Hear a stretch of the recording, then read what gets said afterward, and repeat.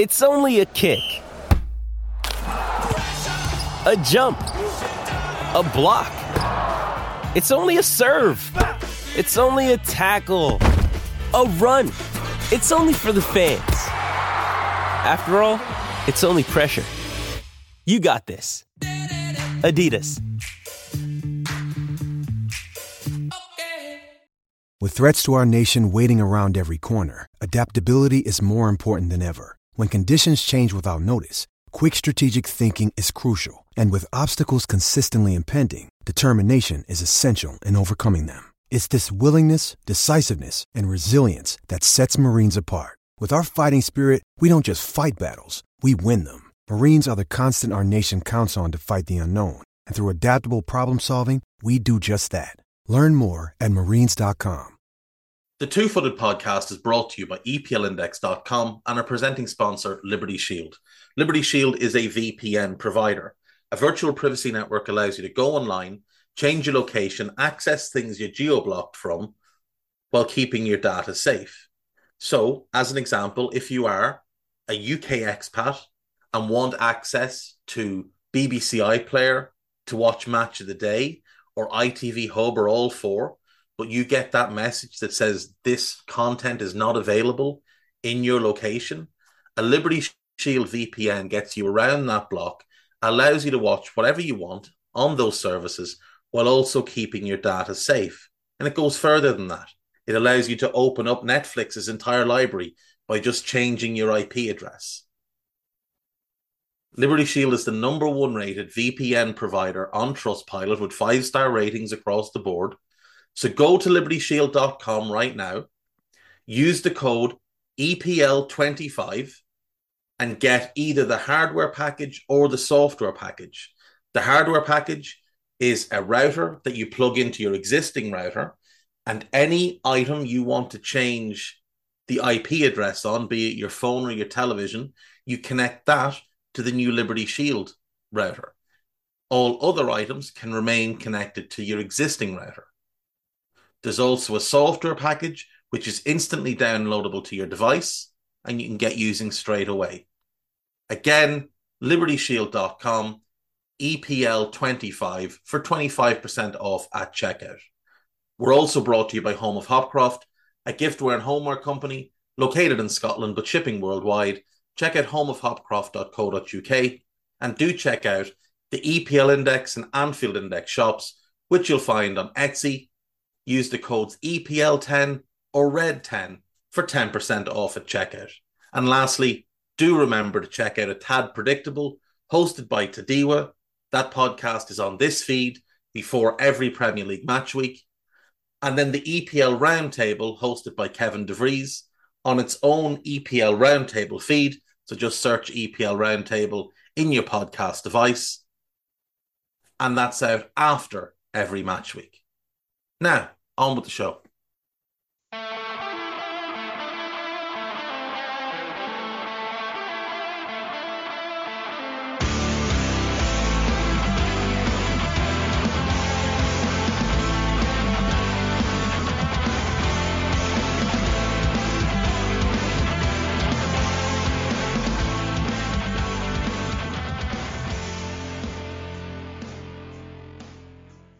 What's good, boys and girls? Two-Footed Podcast. Today is Wednesday. It is the 29th of November.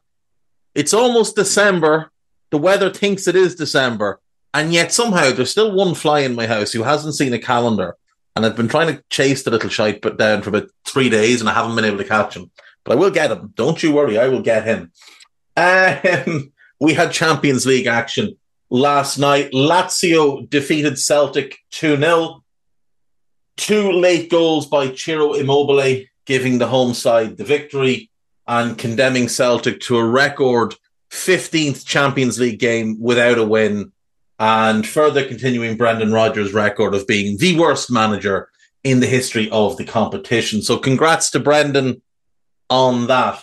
Shakhtar Donetsk 1, Royal Antwerp 0. Mikhailo Matvienko with the only goal of the game on 12 minutes. AC Milan 1, Borussia Dortmund 3.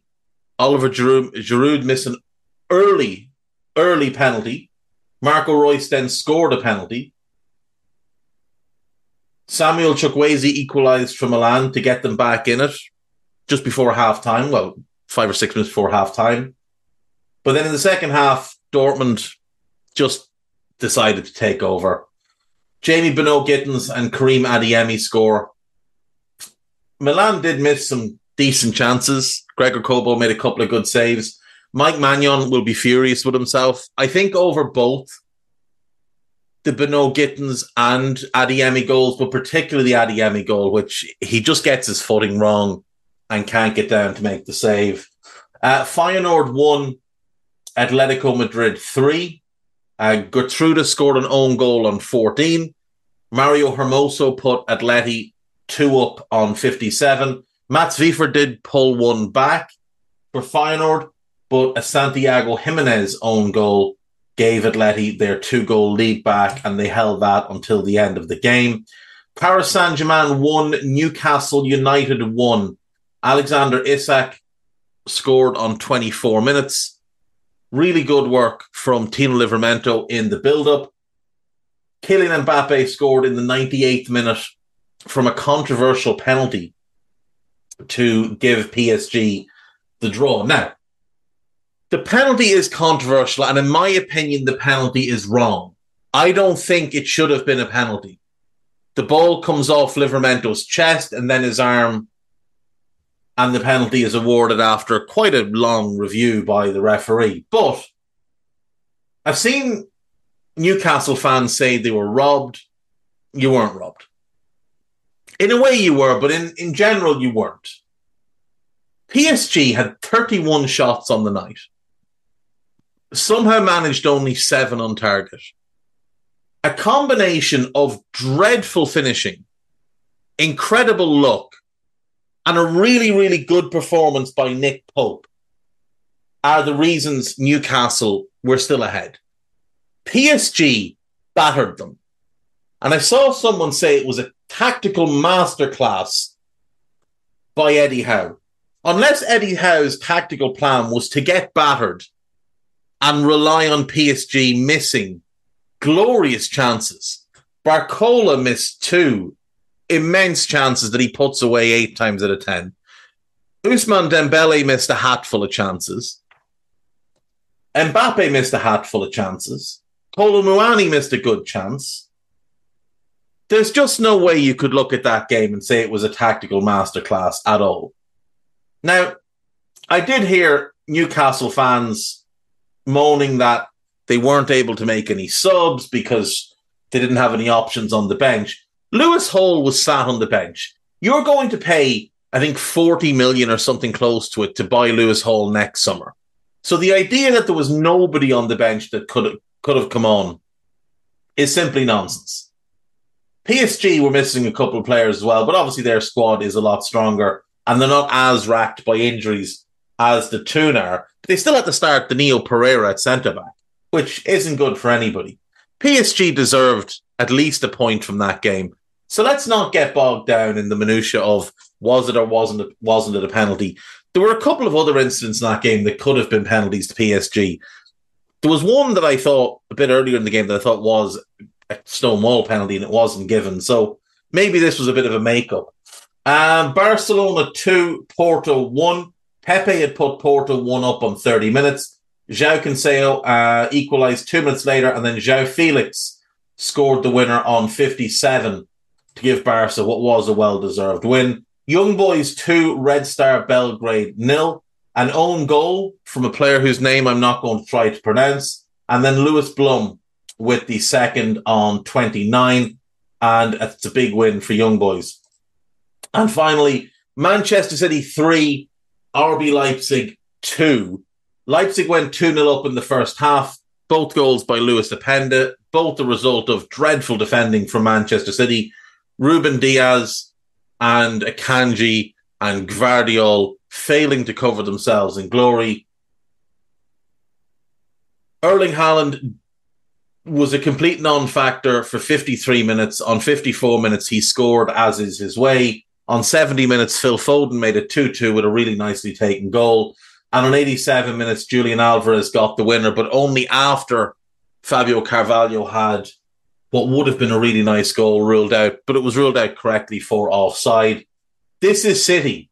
They don't need to play for the full 90 against a lot of these teams. 45 will be more than enough for them to win games. Even with Leipzig 2-0 up, it just felt like it was inevitable that City were going to come back and get something from the game, and get something they did. So, with 5 games gone, Group E has Atletico Madrid top, 11 points, Lazio second, 10 points. They're both through.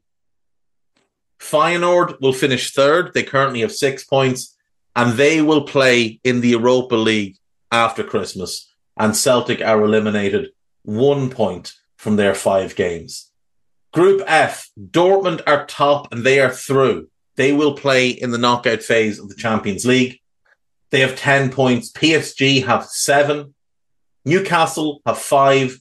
And Milan have 5. Milan are bottom of the group. Milan play Newcastle in that final game. A win for either team could see them get through. PSG need to beat Dortmund to be certain of advancing, but given Dortmund are through and can now rest players, it's likely that PSG will win that game. Manchester City through and top of Group G, 15 points, perfect record so far. Leipzig also through, 9 points. Young Boys, 4 points, almost certainly now in the Europa League. And then Red Star will be eliminated, 1 point. Group H, Barcelona, 12 points, almost certain to be through. I think they are through, actually. Porto, 9 points, and Shakhtar, 9 points. So they'll battle for that second knockout spot, and the other will go into the Europa League, and Antwerp have been eliminated. City play Red Star, Leipzig play Young Boys, Antwerp play Barcelona, Porto play Shakhtar, Celtic play Feyenoord and will hopefully get at least a point. Dortmund play PSG, Atleti play Lazio, Newcastle Milan and Porto Shakhtar are the 2 games of the final round from those groups. They're the 2 to keep an eye on. We have games tonight at 5:45, Galatasaray versus Manchester United. Now, as we're aware, Manchester United are bottom of that group and desperately need a result because their last game is home to Bayern. And if United lose, they cannot qualify for the knockout phase. A draw, and they still have a chance, but they need to beat Bayern. They need to win tonight in Turkey, and personally, I don't have much faith in their ability to do that. Sevilla take on PSV, also a 5:45 kickoff. And then the 8 p.m.s, Bayern against Copenhagen, Real Madrid against Napoli, Real Sociedad against Red Bull Salzburg, Braga against Union Berlin, Arsenal against Lens, and Benfica Inter. I am going Galatasaray win, Sevilla PSV to draw, Bayern to beat Copenhagen, but I think it will be a competitive game, Real to beat Napoli, Real Sociedad to beat Salzburg, Braga to beat Union Berlin, Arsenal to beat Lens fairly comfortably, and Inter to win away in Lisbon. But we'll see how those games go. We'll talk about them a bit tomorrow. It is Thursday. No, it's not. It's Wednesday. It's Wednesday, so it's Nostalgia Day. And I've been thinking a lot about Luton. Don't ask me why.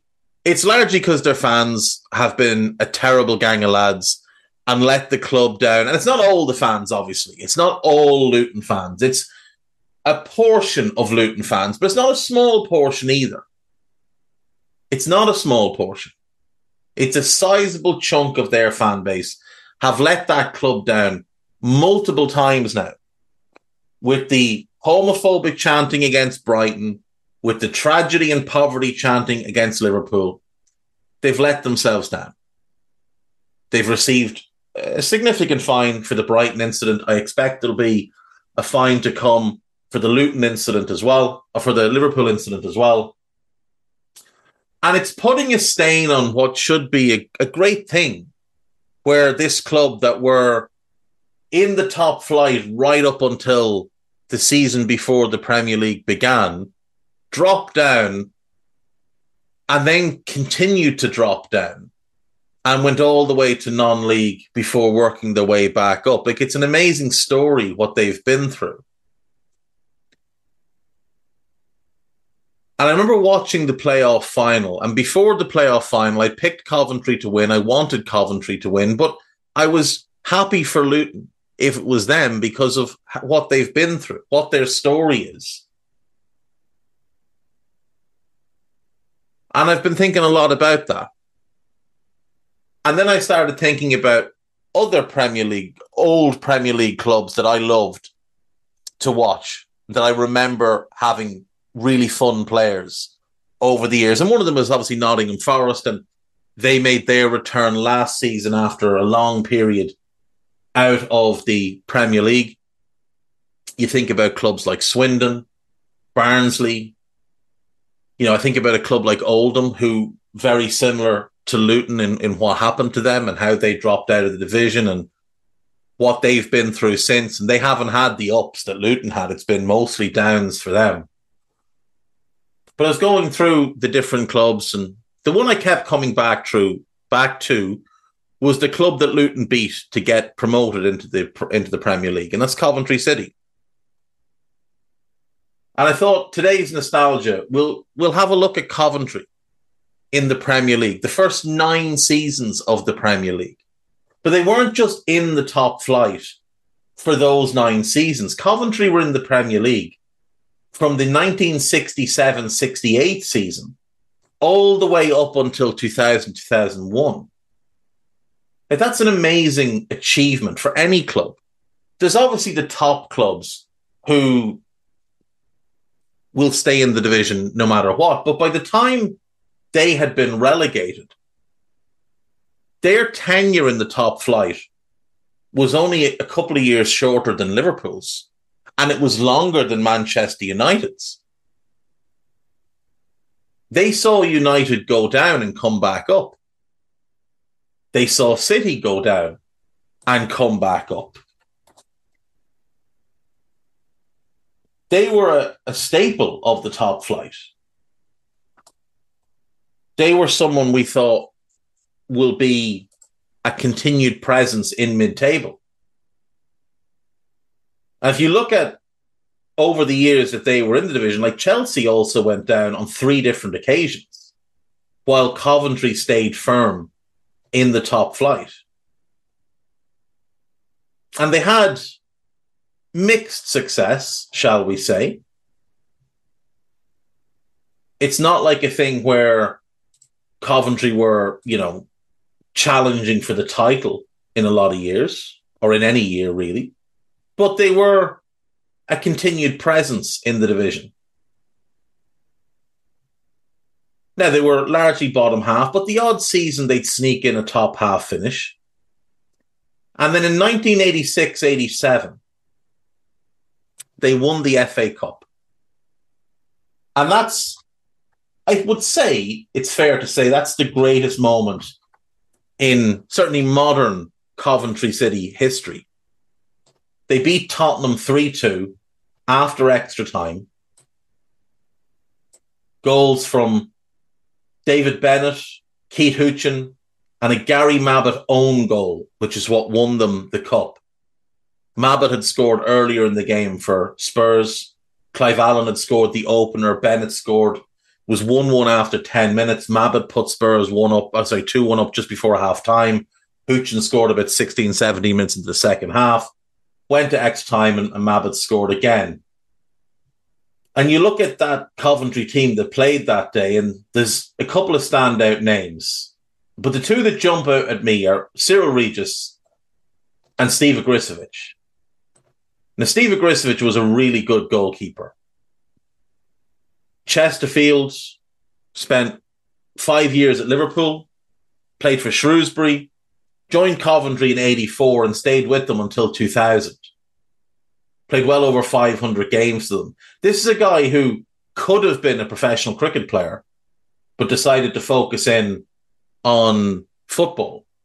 And in his time at Liverpool, won 2 European Cups as the backup goalkeeper. Winning the FA Cup with Coventry is the highlight of his career because he was such an important part of that team.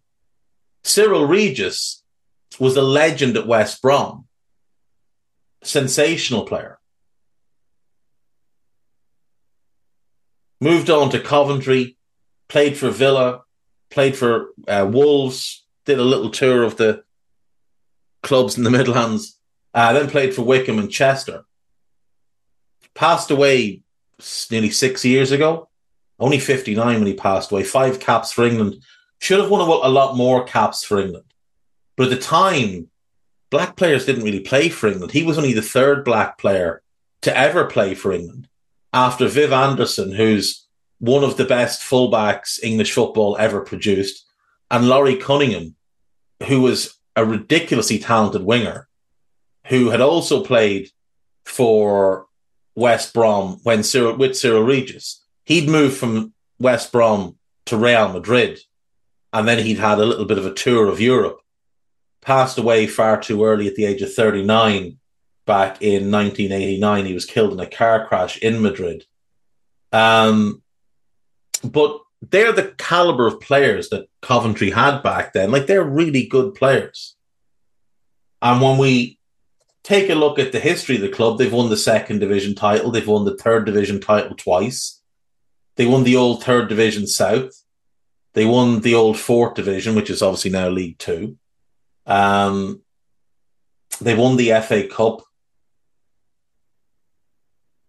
They won the EFL trophy recently. It's not a club that have won a huge amount of honours.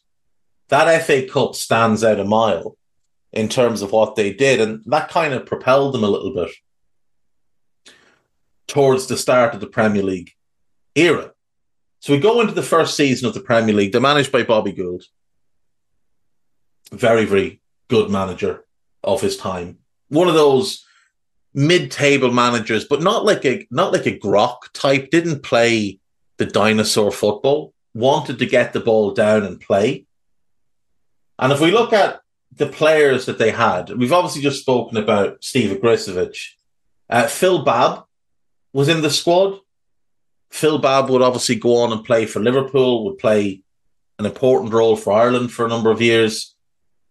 Certainly wasn't as good as he appeared at the 94 World Cup.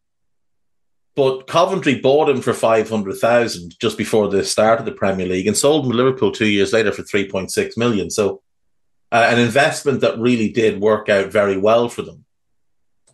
Also in that squad, David Boost, who suffered one of the most horrific injuries in the history of the Premier League, maybe the most horrific. You've probably seen it or heard about that injury. If you haven't, I don't recommend looking it up. It is awful. It was so bad that Peter Schmeichel got sick on the pitch from just having seen it. And there was sheer panic from both sets of players at what they were witnessing.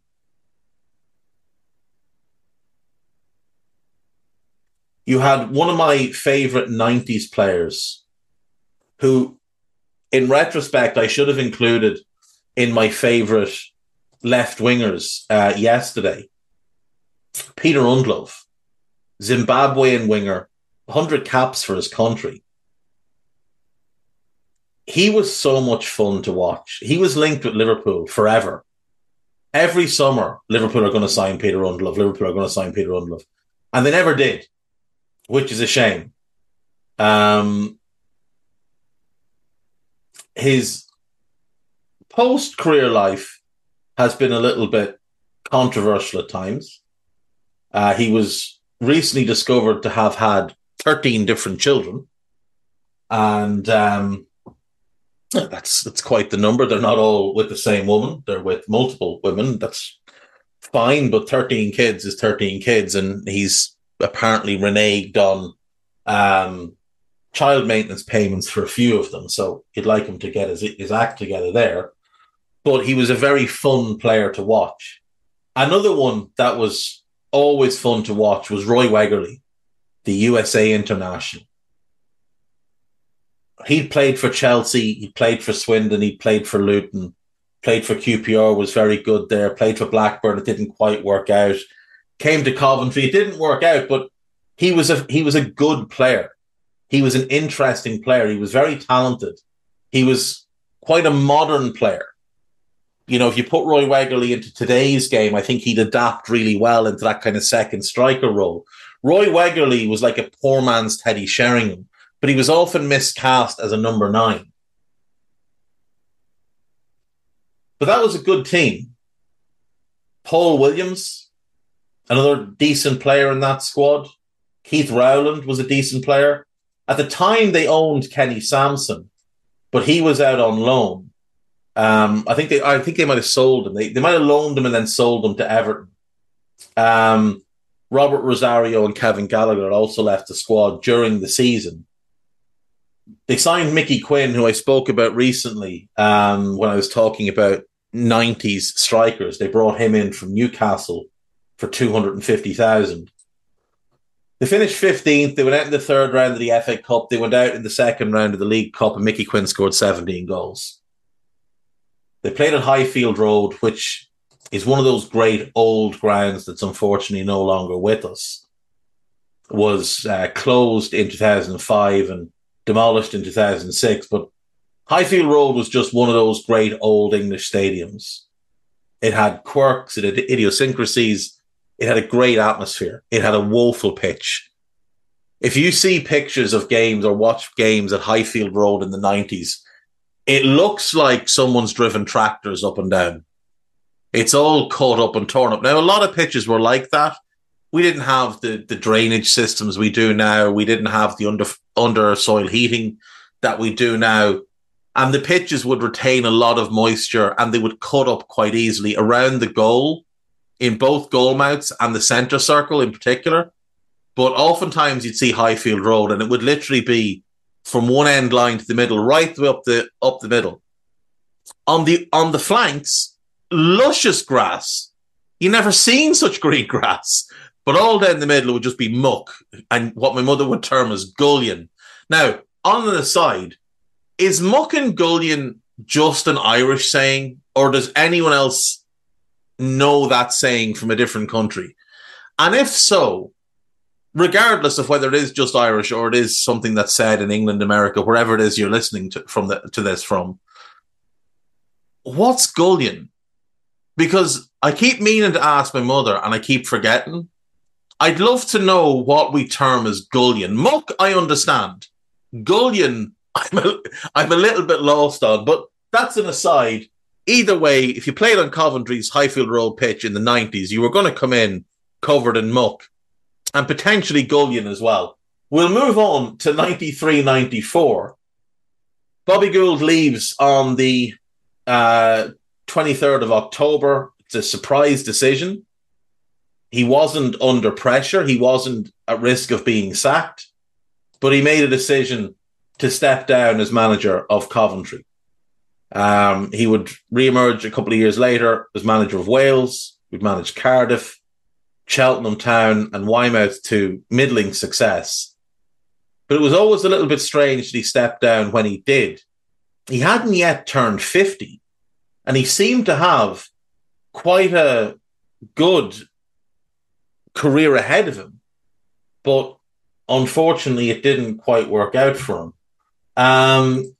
Taking over from him was legendary Liverpool fullback Phil Neal.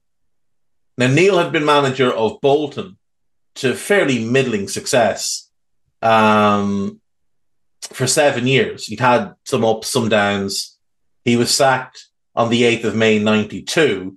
And on the 23rd of October, 93, he re-emerges as manager of Coventry City. That season, Coventry would finish 11th. They'd go out in the third round of the FA Cup, the third round of the renamed Coca-Cola Cup. And Undlove would be their top scorer with 11 goals. Some notable additions to the squad. Mick Harford, big, bundling donkey of a centre forward. Effective, a Luton legend in many ways. I think he spent 6 years there and then had a second spell after a brief stint with Derby. Arrived at Coventry following a failed spell at Sunderland and had a brief and failed spell with Coventry City where he played only once. Has become known in recent years for his work with Luton off the field.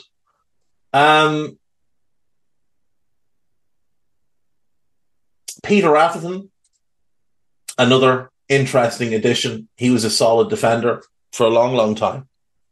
Played for Wigan, Coventry, went on to Sheffield Wednesday, where he's probably best remembered for. A second Paul Williams appeared on the scene and was pretty decent.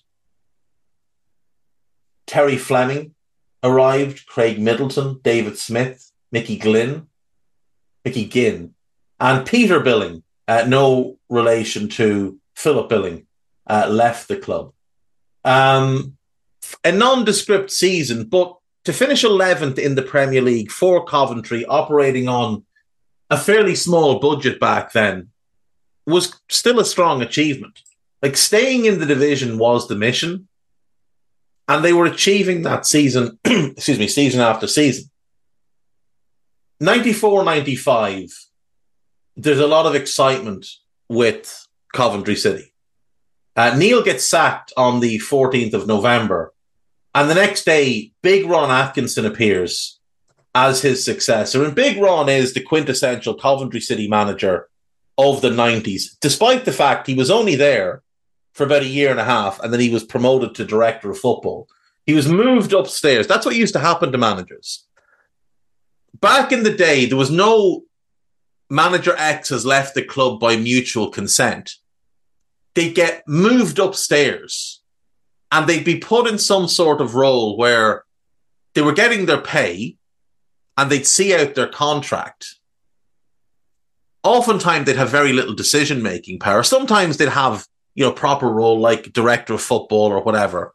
But sometimes they'd be put in like a consultancy position, or they'd be put in charge of counting staples or so, whatever was going on. But Big Ron was one of the real characters of the game. Still obviously alive, but a lot of people remember some very unfortunate things that he said while commentating on games. But we should remember that as a manager, he did really well with West Brom. He did okay with Manchester United, not as good as they demanded, and that's why he was sacked and Ferguson was appointed. He went back to West Brom. He went to Atletico Madrid.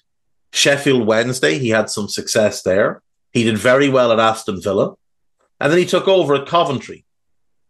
He would end up managing Sheffield Wednesday and then Nottingham Forest again before retiring from management. But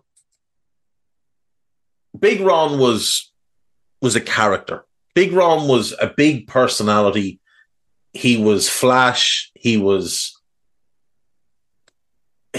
box office, really. Like, not in the way we think of now, but because we didn't have the same media coverage and whatever else. But Big Ron was the type of guy who was in the press. The press found him a fascinating person to cover.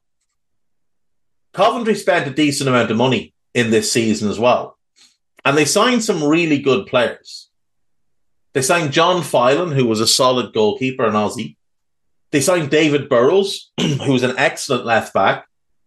Kevin Richardson, who's one of the most underrated players of his era. He'd been a star at Everton, played for Watford, Arsenal, Real Sociedad, probably best known for his time at Aston Villa. Then he went to Coventry, a couple of good years there, Southampton, Barnsley, and then Blackpool. Only one cap for England. But Kevin Richardson was one of those midfielders that would run a game for you.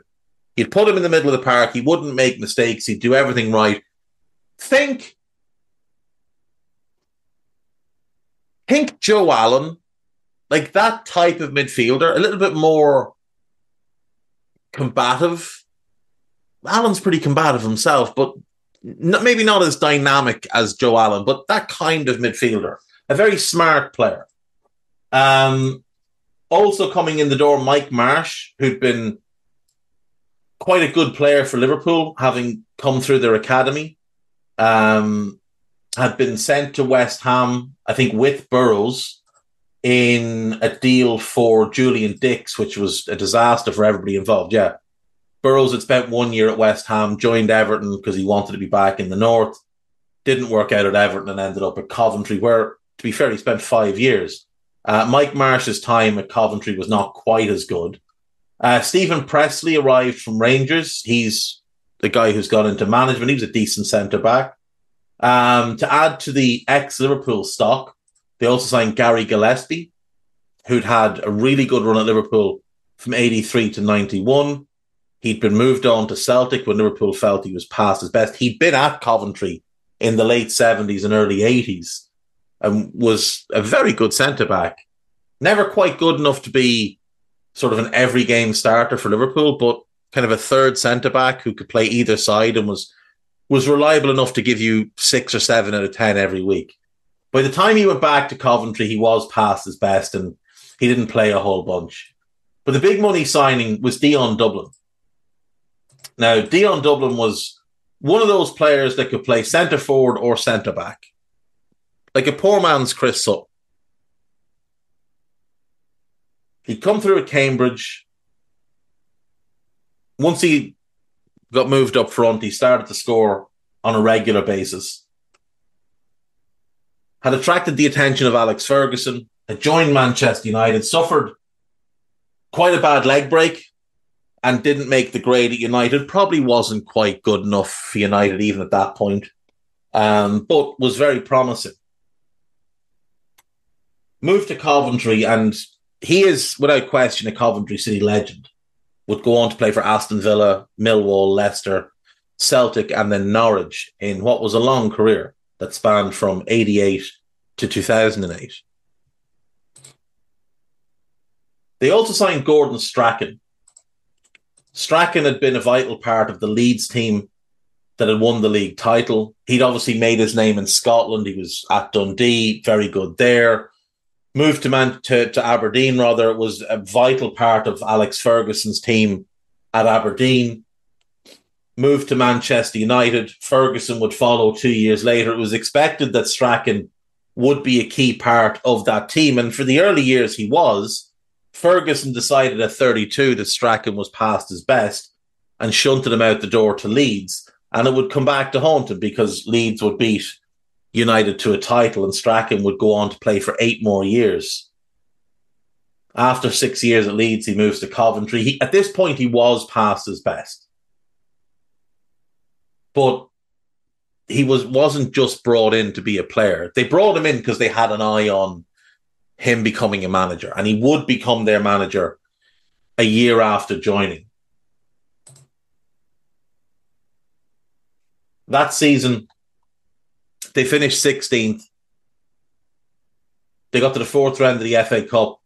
They got knocked out in the 3rd round of the League Cup. Dion Dublin scored 6 goals. Their attendance started to rise because Ron played good football. They started to spend a bit of money.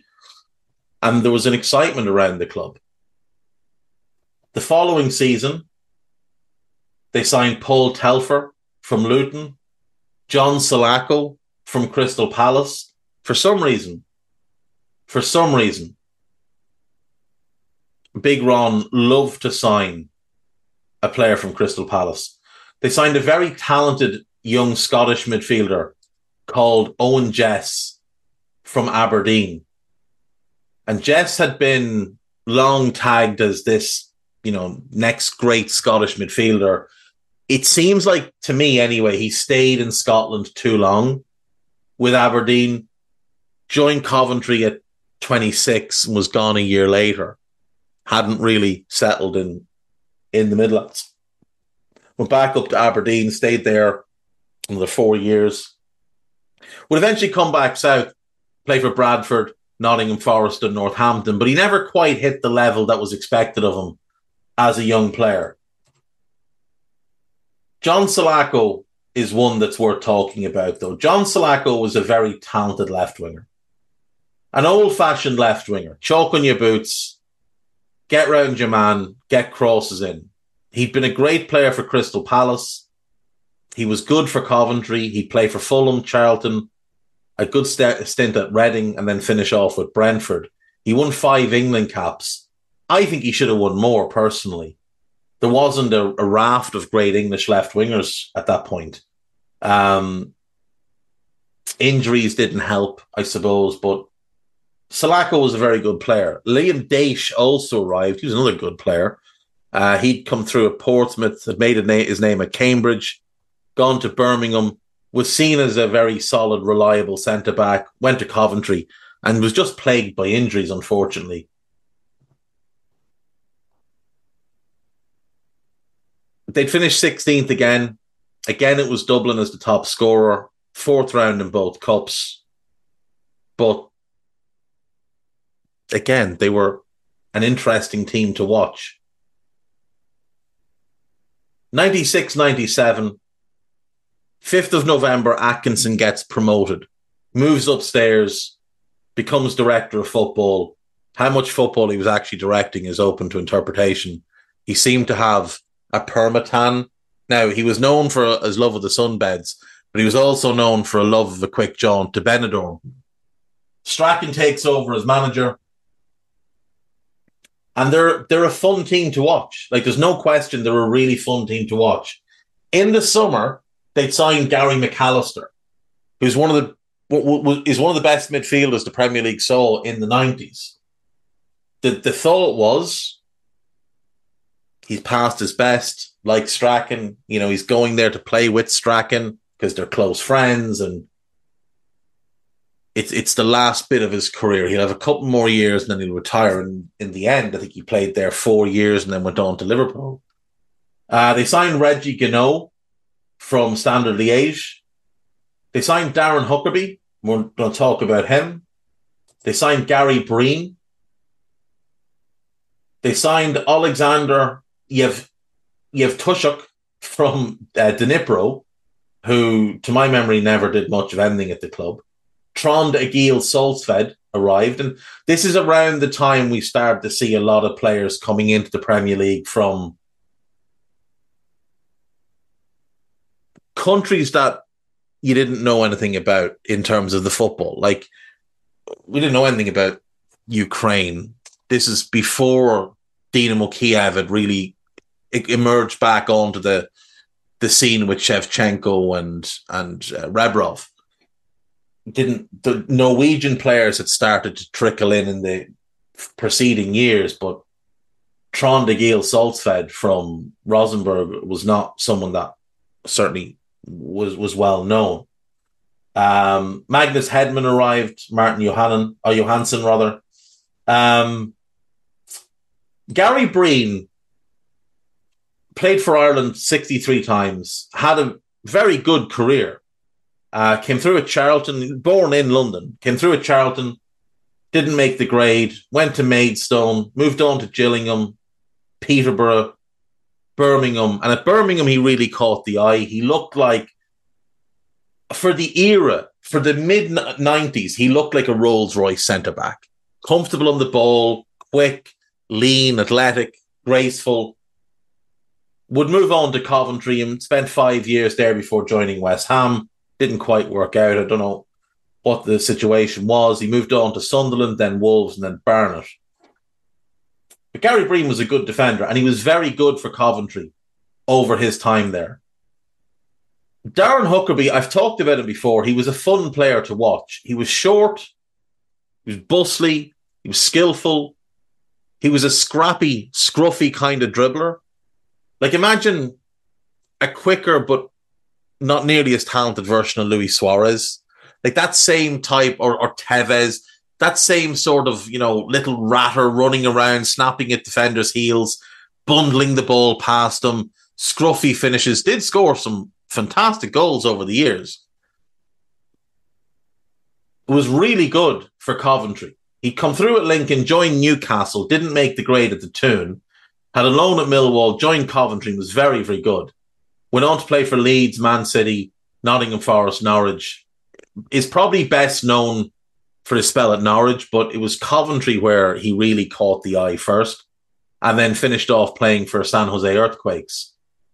He's recently made a tit of himself by claiming that Rio Ferdinand was far better than Virgil van Dijk, which just isn't true, and then listing a bunch of strikers from the era Rio played in, some of whom Rio never played against, and most of whom weren't in the league at the same time as each other. But Darren Huckerby was a good player. And that season, they finished 17th, just about survived, 1 point ahead of Sunderland. They got to the 5th round of the FA Cup and the 3rd round of the League Cup. In 97-98, they finished 11th.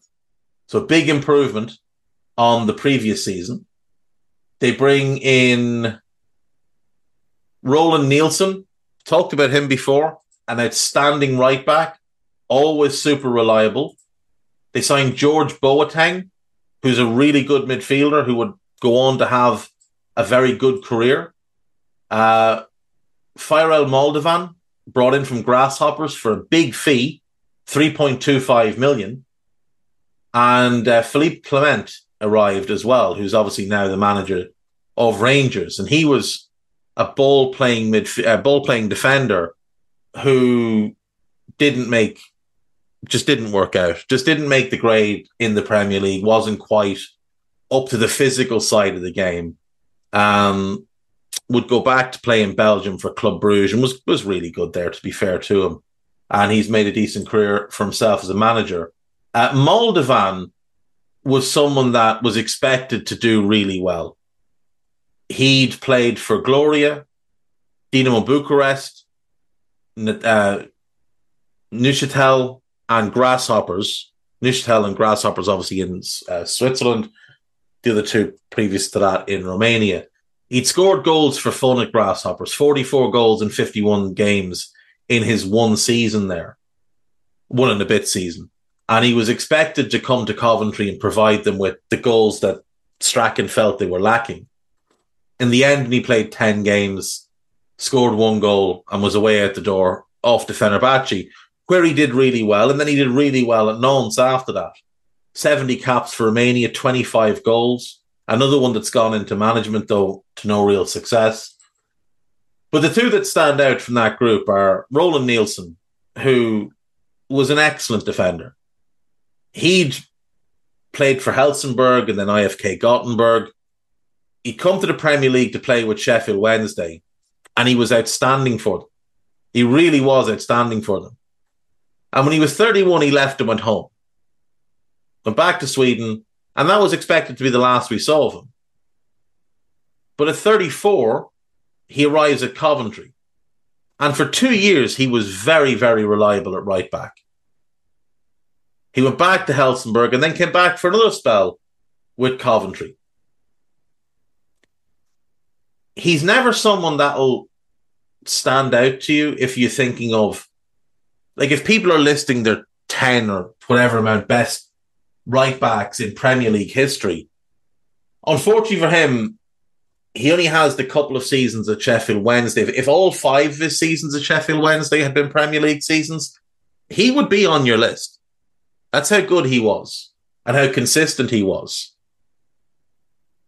And he was very good for Coventry, despite the fact that by the time he joined them, he was 34. He was voted the greatest ever Sheffield Wednesday right back in a poll done in 2007. George Boateng, I always liked. A proper combative ball-winning midfielder. Ghanaian by birth, Dutch international, played for Excelsior, made his name at Feyenoord, joined Coventry, had a great year there, went on to Aston Villa where he was very good, was good at Borough, was good at Hull, and then his career kind of petered out, but by that point he was 35. He's currently an assistant coach with the Ghanaian national team. having spent a number of years coaching in the Aston Villa Academy. As I said, they finished 11th. It's a big jump for them.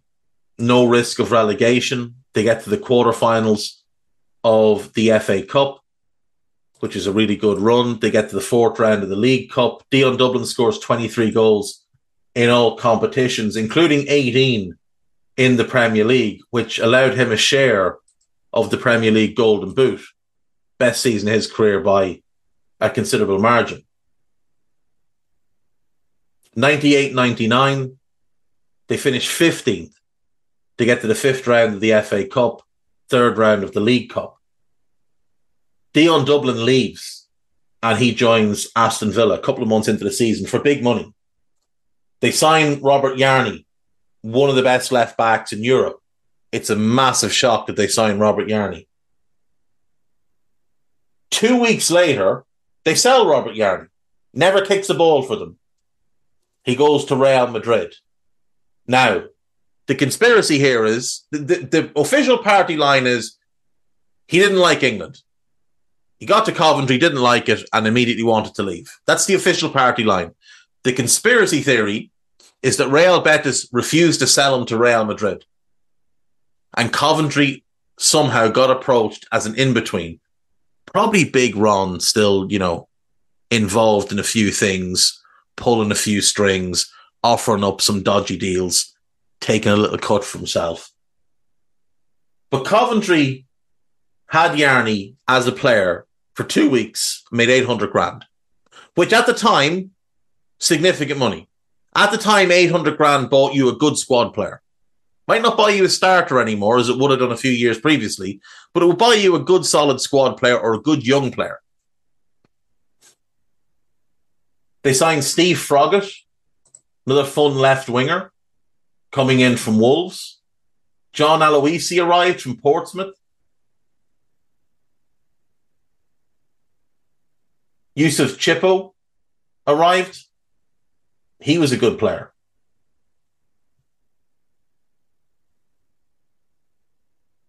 But the feeling was, with Chippo, that the reason he was signed was basically to keep Mustafa Hadji company.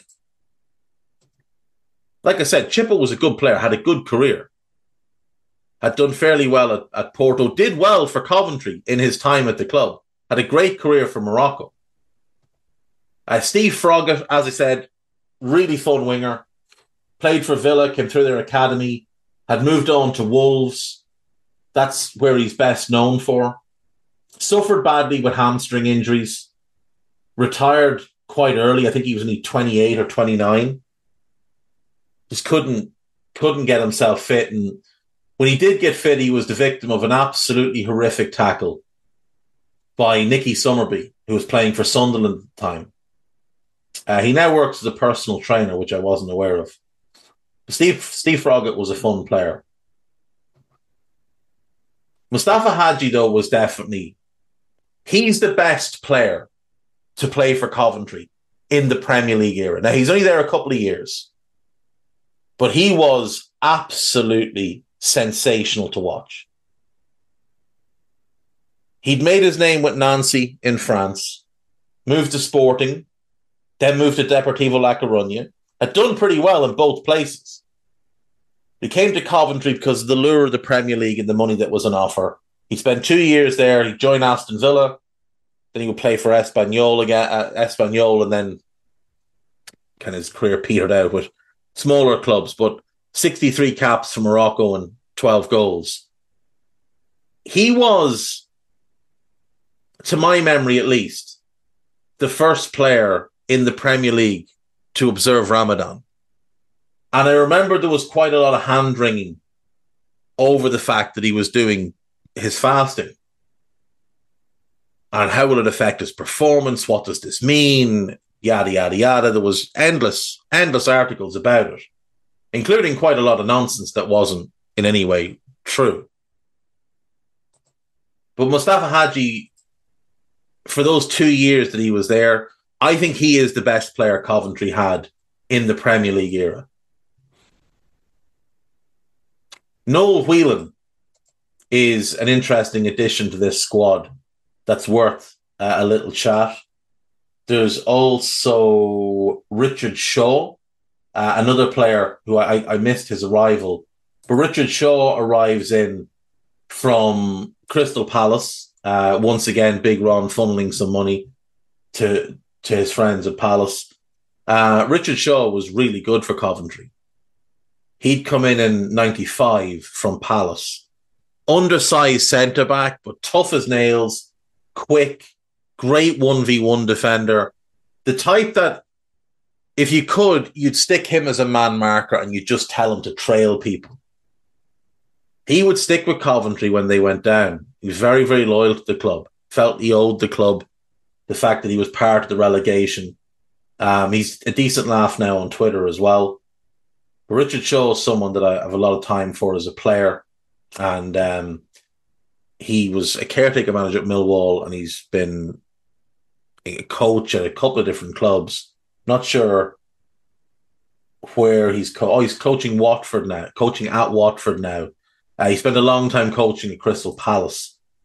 Noel Whelan, who was also brought in under Big Ron from Leeds, was a tall, rangy Danny Welbeck type. He like that number 9 who's not really a number 9, who plays in the wing, but he isn't really a winger because he belongs to the middle, and he kind of got caught between the two, and he never fully developed into what he could have been. But Noel Whelan was a good player for Coventry in the 5 years he was there. And in this 98-99 season, he was their top scorer, 13 goals in all competitions. Overall, a disappointing season for Coventry, but a season that's notable because the announcement was made that year that Coventry were to leave Highfield Road and they were to move to a new stadium, which was to hold 45,000 people.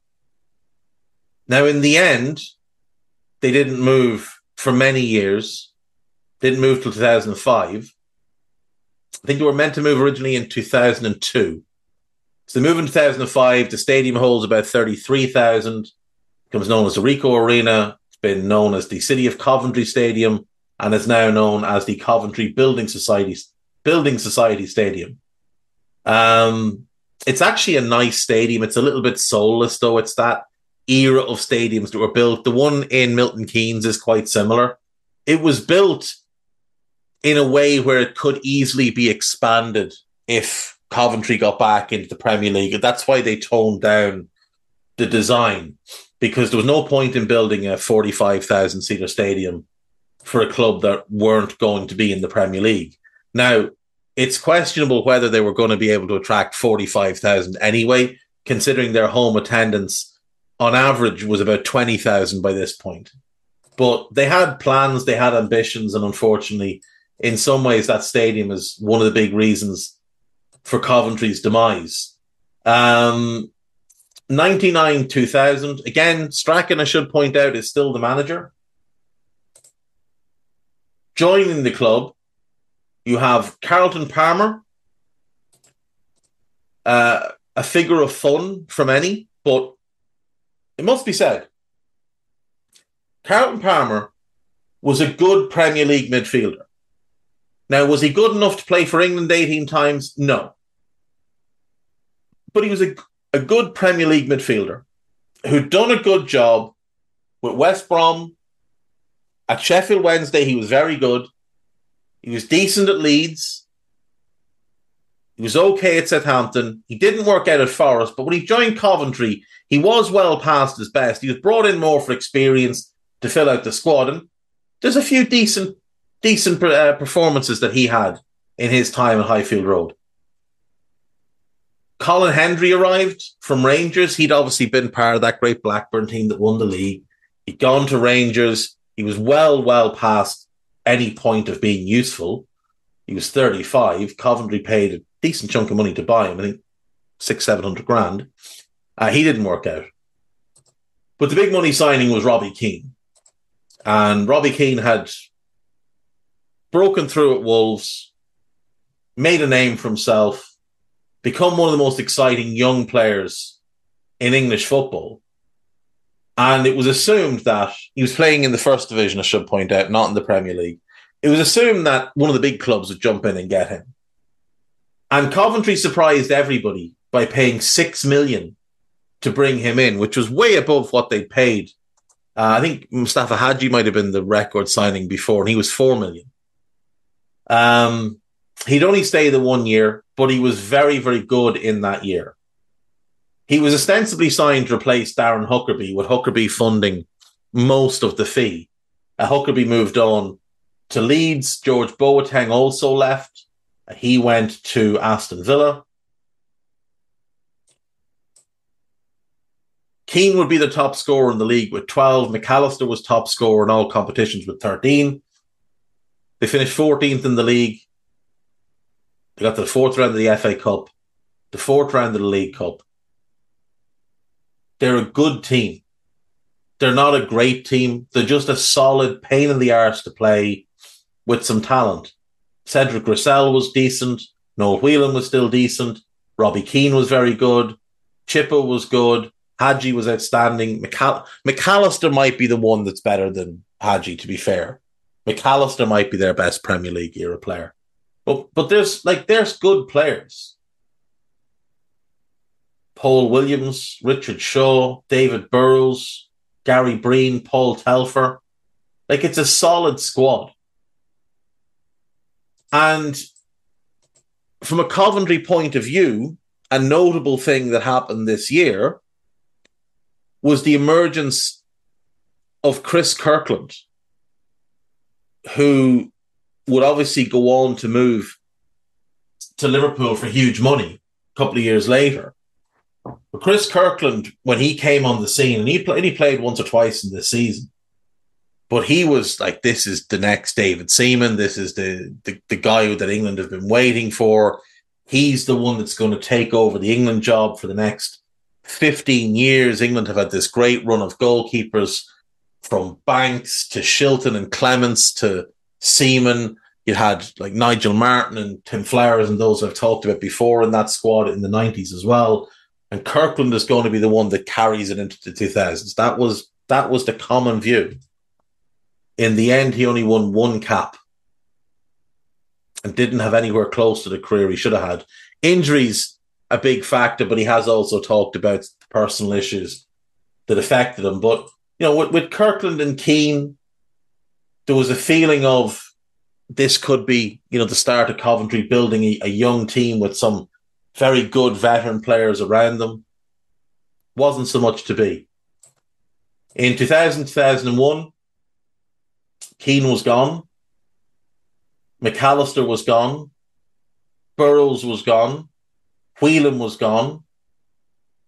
Hendry left during the season. Russell left during the season. And the players signed just didn't work out. A young Jay Boothroyd. David Thompson signed from Liverpool. A young Craig Bellamy. And Lee Carsley signed from Blackburn. Unfortunately for Coventry, these players didn't really work out. Bellamy was talented. He played well, but he scored 6 goals in the league. That wasn't going to be enough. The season before, they'd gotten double that out of Keane. Jay Boothroyd coming in as a young player with no experience. The hope was that he could hit the ground running. He didn't score that season. I think ultimately Jay Boothroyd disappointed in his career for the talent that he had. He showed flashes, particularly when he was at Cardiff, but that's 8 years later. It was too much to expect him to come in and perform straight away. That's kind of what there was, and he just wasn't up to the task. Coventry go down. They finish 19th. 8 points from safety. Manchester City, by the way, also relegated that same season, as were Bradford. And that brought to an end Coventry City's top flight tenure, which had begun in 1967. And 34 years later, it came to an end. But the feeling at the time was they'll go down, they'll come back up. That's what's going to happen. They'll go down, they'll come back up. It just wasn't to be.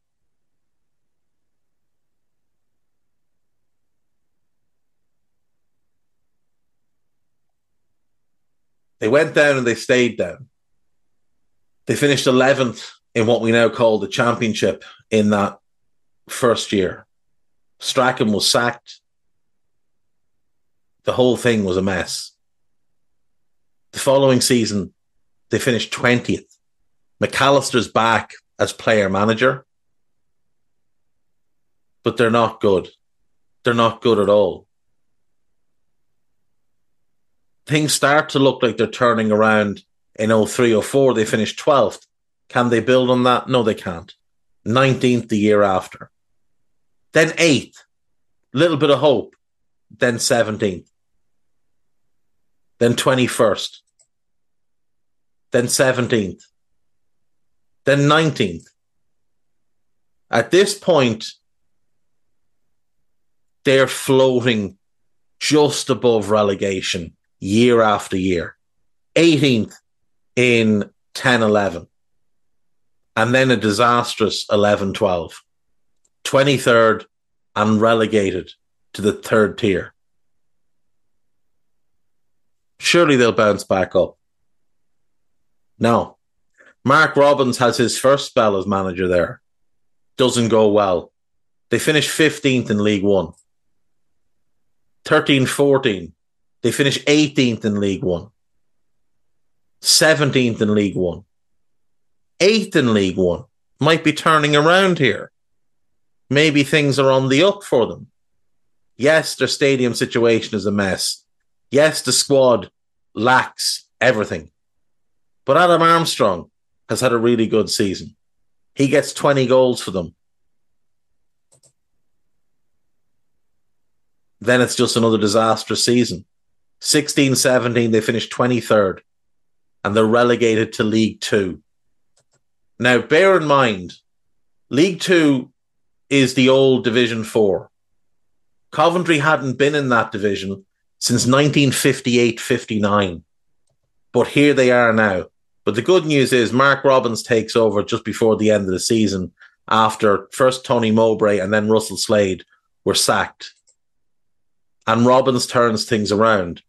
17-18, promoted from League Two into League One via the playoffs. 18-19, a solid season back in League One. They finish 8th. 19-20, they finish 1st. And they're back in the championship. 16th, settling in. No risk of relegation. 12th, improvement. 5th, beaten in the playoff final. This season, Coventry are 20th in the championship. Is that right? That's not accurate. They're not 20th at the moment. Championship table. I think they're 15th, aren't they? Have they dropped? They're 15th. They're 15th. That's a little bit outdated. It's before their last win. They might have been in 20th after some other games took place. But they're 15th at the moment. Now, they're not 15th and looking up. They're 15th with teams below them very, very close. They're a long way out of the playoffs, but they're only 8 points out of the playoffs. So there is still time for Coventry to get their act together this season. It's a tough season for them. They've lost key players in Gyökeres and Hammer. They've spent significant money to bring in some new players. Not all of them have hit the ground running. A couple of them look very promising. I'm going to dig into some of them, not on the pod, but just because what else will I be doing in my spare time in the next couple of weeks? But I'm hopeful of a second half of the season charge from Coventry City. because I really want to see Coventry City back in the Premier League. Because for me, growing up in the era I grew up in, Coventry City are a top flight club. They belong in the top flight. They're now back playing at the Coventry Building Society Arena after a bit of a nomadic existence in recent years. And it's great. It's great that they have a proper home again. A stadium in their own city where their fans can call home, where their fans can have something that belongs to them. I'm hopeful that we see Coventry City back in the Premier League really soon. I don't think it's going to happen this season, but Mark Robbins is a really good manager, and I wouldn't rule it out entirely. We'll go to break. We'll come back. We'll just do the gossip and we'll be done. See you in a sec. When you need mealtime inspiration, it's worth shopping Kroger, where you'll find over 30,000 mouth-watering choices that excite your inner foodie. And no matter what tasty choice you make, you'll enjoy our everyday low prices, plus extra ways to save, like digital coupons worth over $600 each week. You can also save up to $1 off per gallon at the pump with fuel points. More savings and more inspiring flavors make shopping Kroger worth it every time. Kroger, fresh for everyone. Fuel restrictions apply. Another day is here, and you're ready for it. What to wear? Check. Breakfast, lunch, and dinner? Check. Planning for what's next and how to save for it? That's where Bank of America can help. For your financial to-dos, Bank of America has experts ready to help get you closer to your goals. Get started at one of our local financial centers or 24/7 in our mobile banking app. Find a location near you at bankofamerica.com/talktous. What would you like the power to do? Mobile banking requires downloading the app and is only available for select devices. Message and data rates may apply. Bank of America N.A., member FDIC. Right, welcome back. So, just a quick bit of news. Cristiano Ronaldo is facing a class action lawsuit in the United States over his promotion of Binance, the largest cryptocurrency exchange in the world. The plaintiffs claim his endorsements led to them making loss-making investments. They are seeking damages of a sum exceeding $1 billion US. The BBC have contacted both Ronaldo's management company and Binance for comment. In November 2022, Binance announced its first CR7 collection of NFTs in partnership with Ronaldo, which the footballer said would reward fans for all the years of support. And it turns out all it did was take the money off them, because it's all a big scam. Wow. These class action suits in America most often get thrown out. But there was recently a ruling by the US Justice Department that Binance would have to pay $3.4 billion in penalties and forfeitures, which is a bit mad. Major League Baseball, Formula One, and Mercedes-Benz are also all facing class action lawsuits filed on the same day over their promotion of failed crypto exchange FTX. Wow. I don't imagine Cristiano is ever, well, he's certainly not going to go to America to go to court, is he? But I don't imagine he's ever actually going to have to pay any money towards this. I just don't see it happening. Let's just do the gossip and be done for today.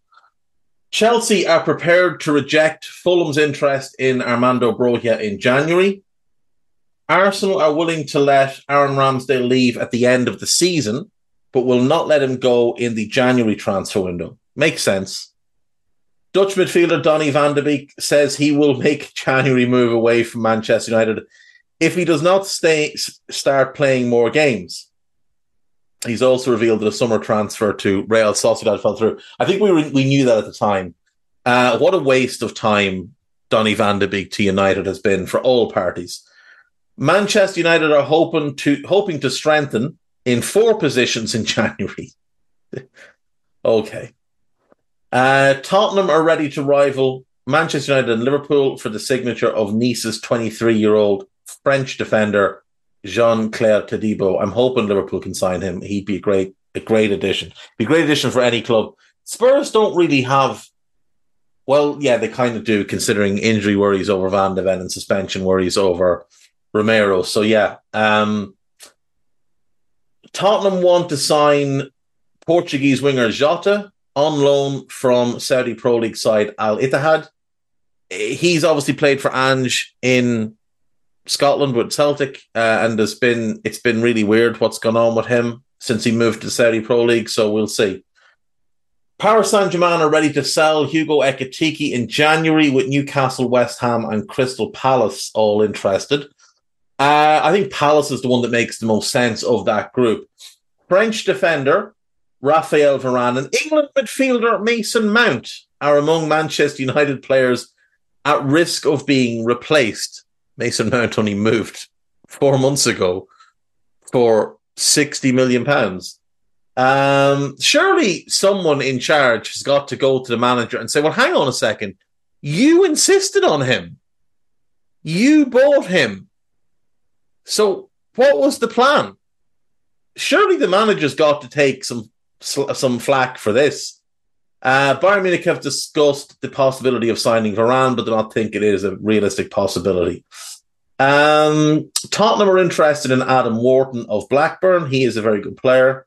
Ukraine and Chelsea winger Mikhailo Mudryk wants the club to sign his former Shakhtar Donetsk and national teammate Georgi Sudakov in the January transfer window. Sudakov's a good player. I don't know that he's Chelsea level just at this moment in time. And they're loaded with midfielders. So I don't really see what the purpose of that kind of move for Chelsea would be. But he's definitely someone that would do well in the Premier League.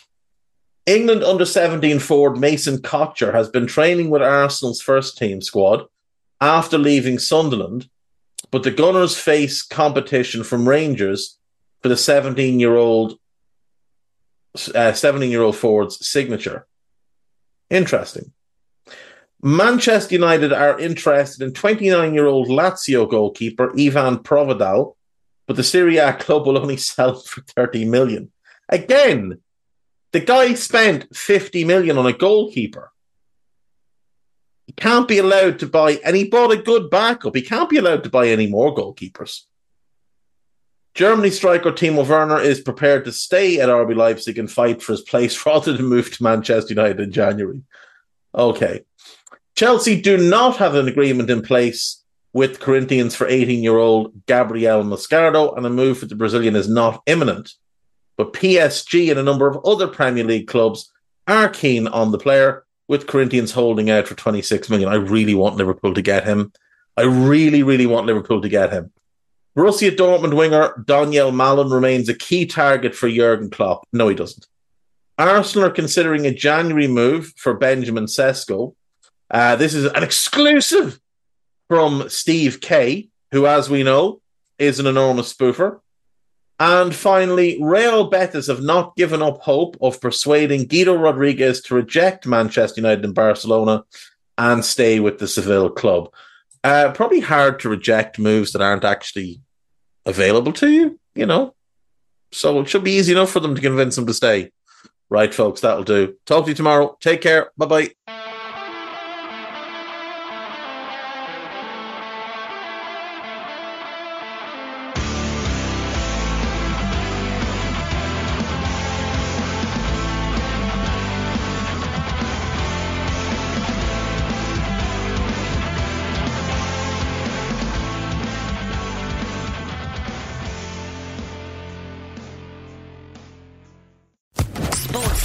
Podcast Network.